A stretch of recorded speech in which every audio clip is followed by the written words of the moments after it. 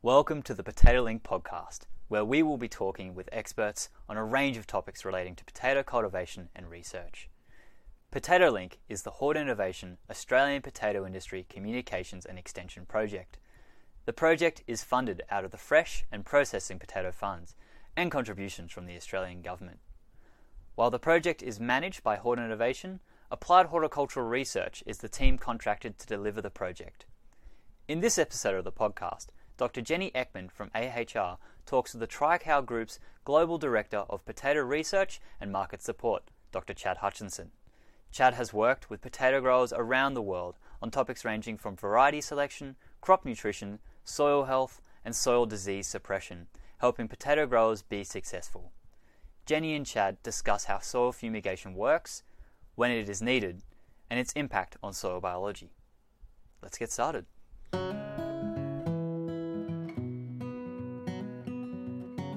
So it's Jenny Ekman here from Applied Horticultural Research, and today I'm talking to Chad from TriCal, who's out here in Australia for a short, but I hope, an interesting visit. So Chad, would you like to introduce yourself and your role with TriCal? Sure. Hi, Jenny. Thanks for this opportunity. So happy to be here and meet you and your growers and talk potatoes. Again, my name is Chad Hutchinson. I'm the Global Director of Potato Research for the TriCal Group. And in my role, I work with potato growers and soil fumigation to optimize their production and quality in many production areas around the world. Fantastic. I mean, and you said in your talk yesterday that, you are obsessed with potatoes, basically. And Chad said, I have no other hobbies or interests. All I care about is potatoes. Yeah, I'm pretty much a potato nerd, I have to admit. I have my own favorite potato varieties. I'm not sure many people out, maybe some potato farmers have those, but it's an obsession, and I think potato is a fascinating crop. Because, you really don't know what you have until harvest, right? It grows underground. It's somewhat hidden from view. You can see the tops, but you really don't know yield and quality until you dig. And so it's a bit of a mystery. I mean, we can always go out and take some test plots and things like that, but you truly don't know what you have until the end of the season. And I think it's that mystery that's a bit captivating, right? You work all season, and then you really don't know what you're getting until the very end, right? Yeah. So I like I said, I think that becomes addictive, and it's certainly captivated me. Wow, yeah, that's it is, when you put it like that, it really is quite like, it's going to be a bit of a surprise, and right. It's going to be a good surprise or a bad surprise. That's right. You just don't really know. That's exactly right. Yeah. So tell us a bit more about what TriCal does, because I mean, I know you're involved in fumigation, and we'll get to that in a minute, but then TriCal does a whole bunch of different things, really. Certainly they do. It's a company that was started in California in the early 1960s, and it primarily worked in fumigation with strawberry growers. It helped develop that whole strawberry industry, was very supportive of that industry through its development over the years, and it just continued to grow, right? So it moved to the east coast of the United States. It then began going global and starting companies and working with companies around the world. We have a affiliate here in Australia called TriCal Australia. Primarily, over the decades, TriCal has been involved in soil fumigation, but we've expanded. In the United States, we're involved in irrigation, we're involved in fertilization, we have a grafted plant business as well. So looking for opportunities beyond soil fumigation to help growers be successful and prosperous. Wow, so even irrigation, that's quite a tangent. Yes, yeah, so all those parts and pieces that a farmer needs in order to be able to manage his crop successfully. And I think what's fascinating is this whole grafted plant business that we've moved into, where you It's tomatoes and watermelons where you have a resistant rootstock on the scion that produces the fruit that you want, and you have resistance there where you don't need soil fumigation. So we're looking beyond our roots and trying to grow, no pun intended, trying to grow the business, again, just in a way that supports farmers and what they do. Right, yeah, okay. So maybe if we just talk a bit about the fumigation, because, I mean, as soon as we say soil fumigation, well, people have a very negative reaction to that, and I guess that's because of previous products which have been used, which are really kill everything in the soil. So could you explain maybe a little bit more about your approach and about use of chloropictin, particularly? Sure. Yeah, I think there are quite a few misconceptions about soil fumigants through the years.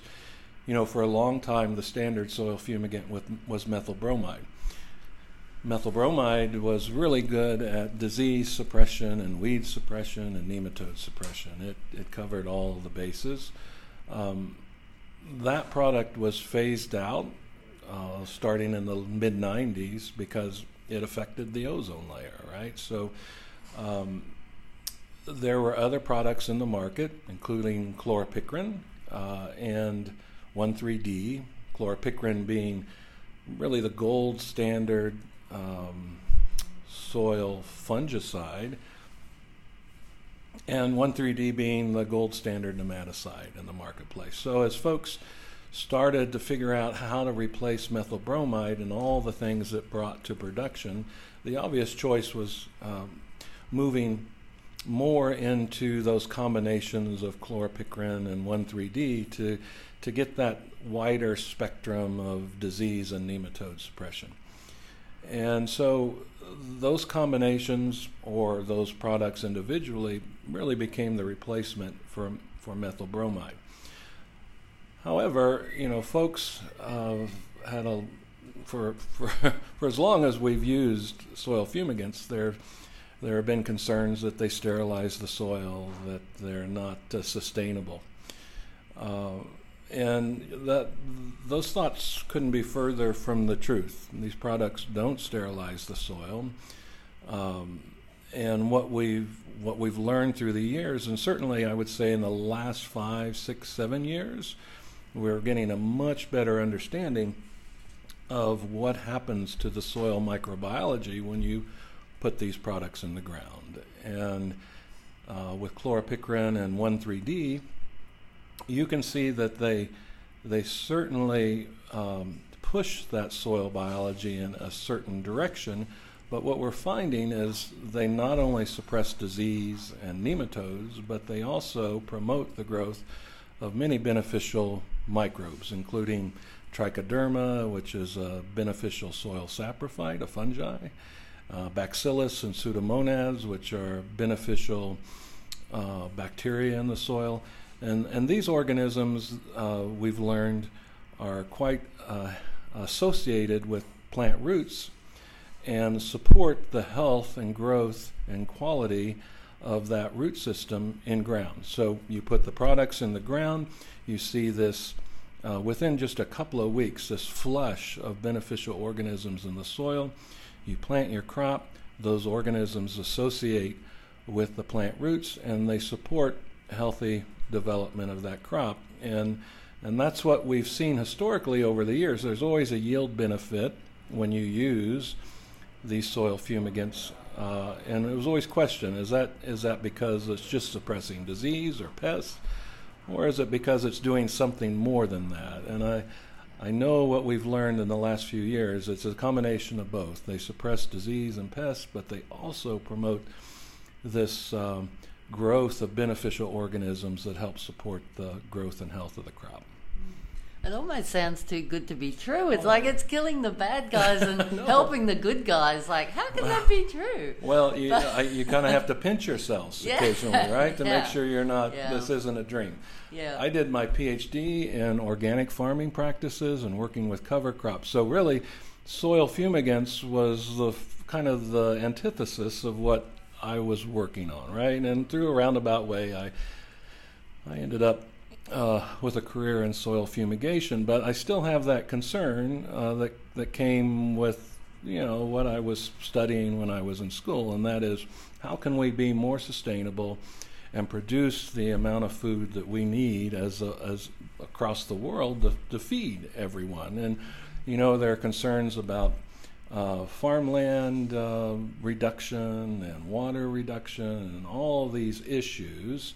So what are the tools that we can use to make sure as a society, as a global society, we're moving forward responsibly, being able to feed the people we need to feed quality food, but maintaining farmland as well? And to get back to your point about almost being too good to be true, it seems that way, right?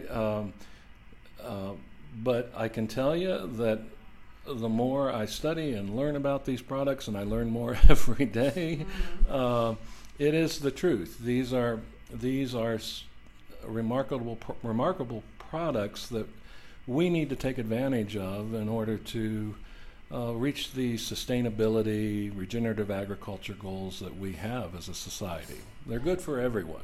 Yeah, well, certainly Regen Ag is one of the big pushes on now, and I know a lot of the processors are really wanting to improve the sustainability of production and getting growers to implement regenerative agriculture. So you're saying that this is really could working well with those, very well with those objectives. I guess in terms of like, what if you can use this product successfully, then you would reduce use of other fungicides and potentially irrigation and fertilizer even. Is that?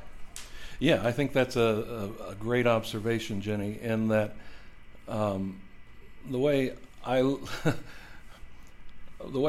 this is a little bit biased, but the way I look at crop production and I look at sustainability and the challenges of farming moving forward, one of the biggest obstacles is suppressing soil-borne disease, right? We have a lot of foliar options to suppress foliar diseases. We have good herbicides to suppress weeds. But really, in potato production, the chemical options we have to suppress soil-borne disease are somewhat limited, right? And you've got a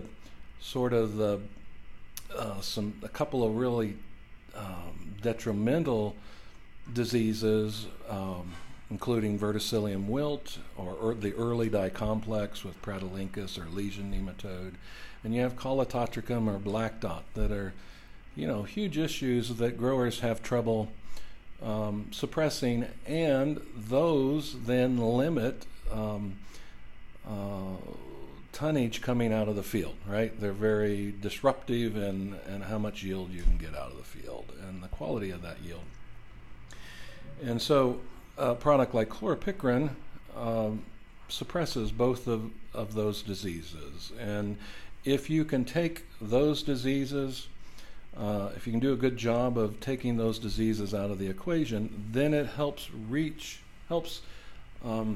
these goals we have as a society for sustainable crop production. It helps us reach those goals, right? So without that soil-borne disease, you have a healthier root system. That root system is much better at taking up crop nutrition, which means you have less waste when it comes to fertilization.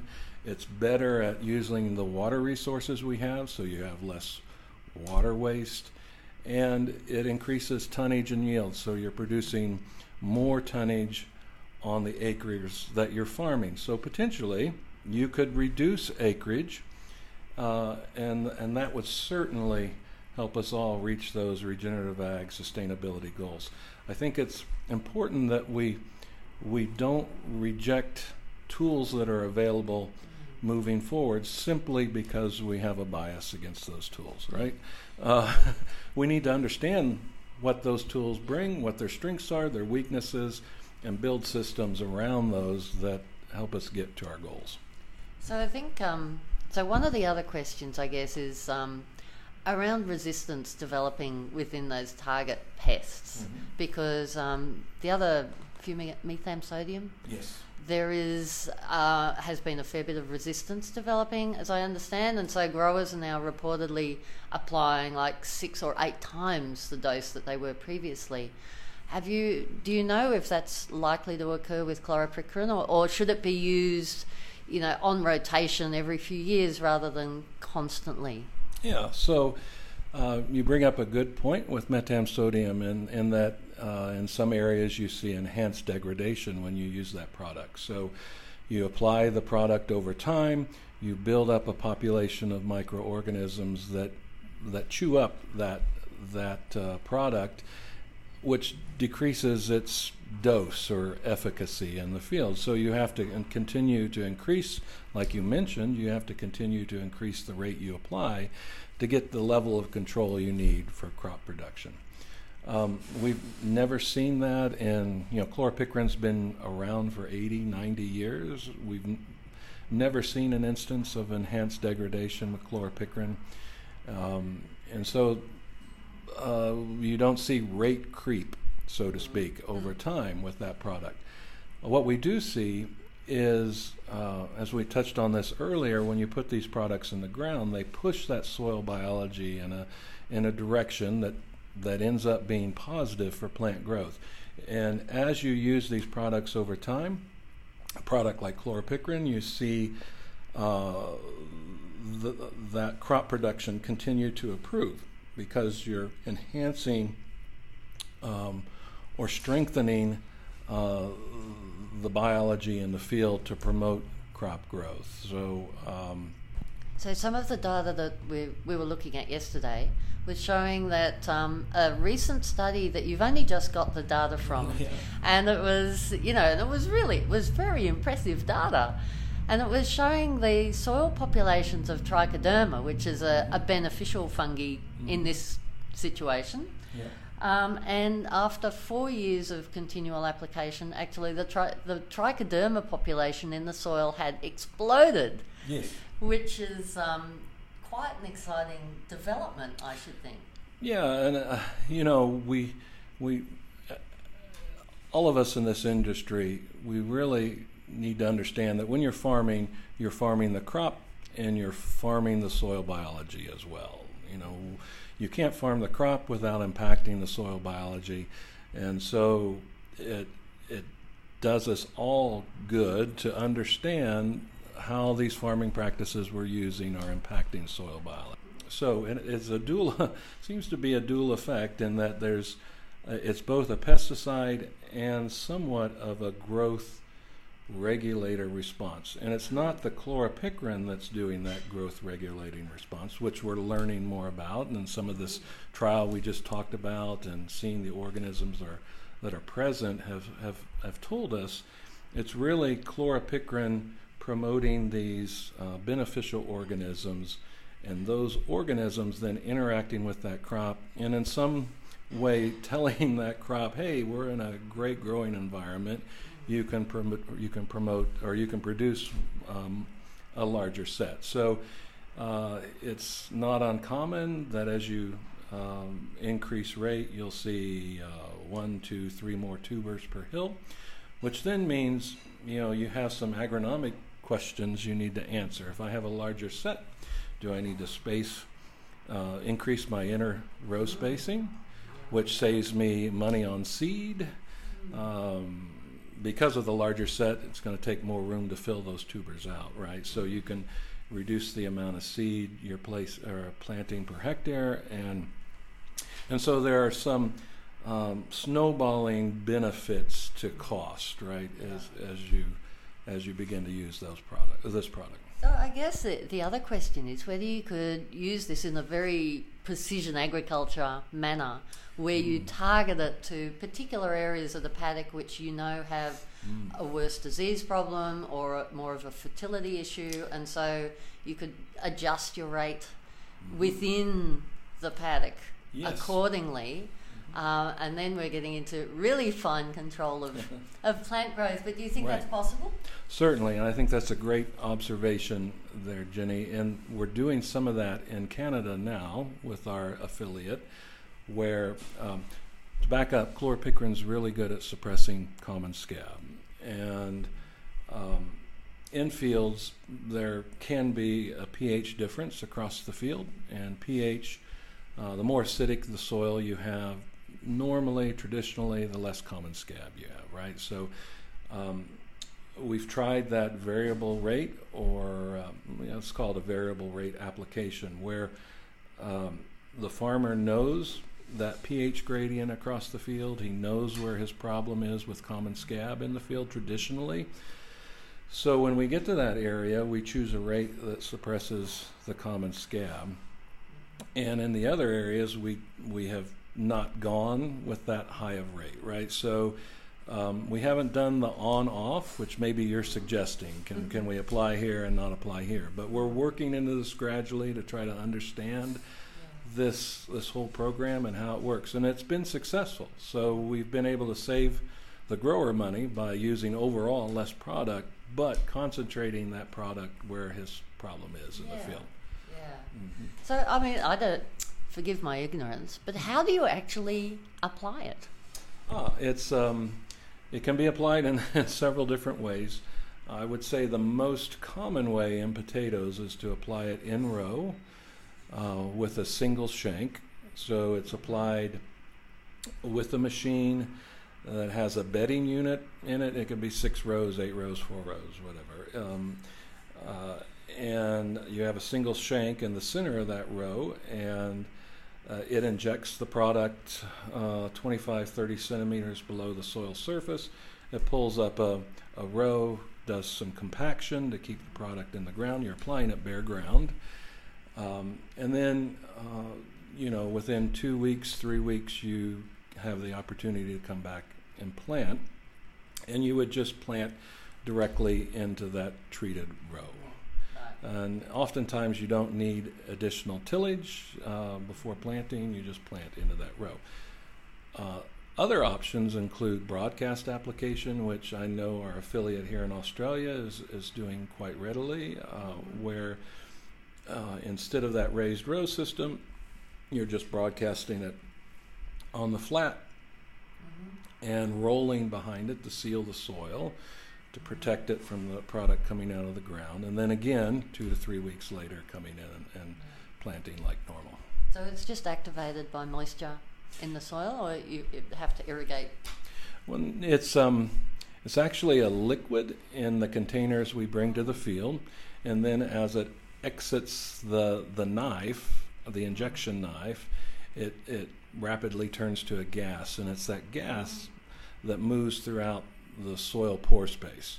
So soil preparation before application is critical. You don't want clods in your soil. You don't want a lot of organic residue like corn stalks or roots and big root balls, things like that. You really need to work that soil into, like we call it, a seed bed condition, where it's a fine tilth, not too wet, because you got to have that pore space for it to move through.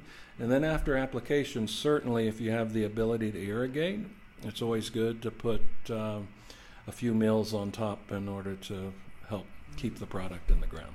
Right. Yeah. No, I'm really excited to read this report. It's absolutely fascinating. There's different interactions of soil biology and what's going on, because soil health is so. I think we're now finally recognising the importance of soil health in every aspect of plant productivity, yield, quality, and so on. So anything we can do that will improve soil health without having negative impacts on other parts of the environment is... I agree wholeheartedly with that. And I think these tools to evaluate the biology in the soil are becoming more readily available. They're becoming less expensive to the general public, right? So I foresee, probably wrong here, but I would think sometime here in the near future, anyone who's selling a product that is going in ground is going to have to understand how that affects soil biology and soil health before those products are registered. So I would hope here at the Tri-Cal Group we're a bit ahead of the curve, trying to figure out where our products fit and what they do in order to build production systems where they can maximize the benefit. Yeah. No, that's great. That's really exciting. So I hope you have a fantastic... You're only here in Australia for just over a week, so really appreciate your time to come out here to Ballarat today and experience the wonderful tropical weather that we're having at 7 degrees and raining in February. Not quite what you were expecting, I would imagine. Probably not. But I only brought one pair of shorts, so I guess I didn't overestimate the weather. But no, you didn't. So thank you so much. That is really fascinating, and I'm sure we'll be hearing more about this product in the future. Thank you, Jenny. Thanks for this opportunity. It's been so good to meet you and the rest of the folks at Potato Link, and I look forward to meeting more potato farmers here in Australia. Thank you. That brings us to the end of this episode of the Potato Link podcast. We hope you've enjoyed this discussion on soil fumigation. Don't forget to hit subscribe to keep up to date with new episodes. If you have any feedback or suggestions for future episodes, please reach out to us via email at info@potatolink.com.au or contact us through LinkedIn, Facebook, Twitter or Instagram. Don't forget to share with your friends, family and colleagues who might be interested. It is important to highlight that the Potato Link project is not endorsing the use of any products discussed in the podcast. The information being provided is for educational purposes only. Growers should always adhere to product label directions and should consult with their agronomist to seek advice that is specific to their situation. Please note, product label directions can vary between states and may need further consideration if produce is being exported.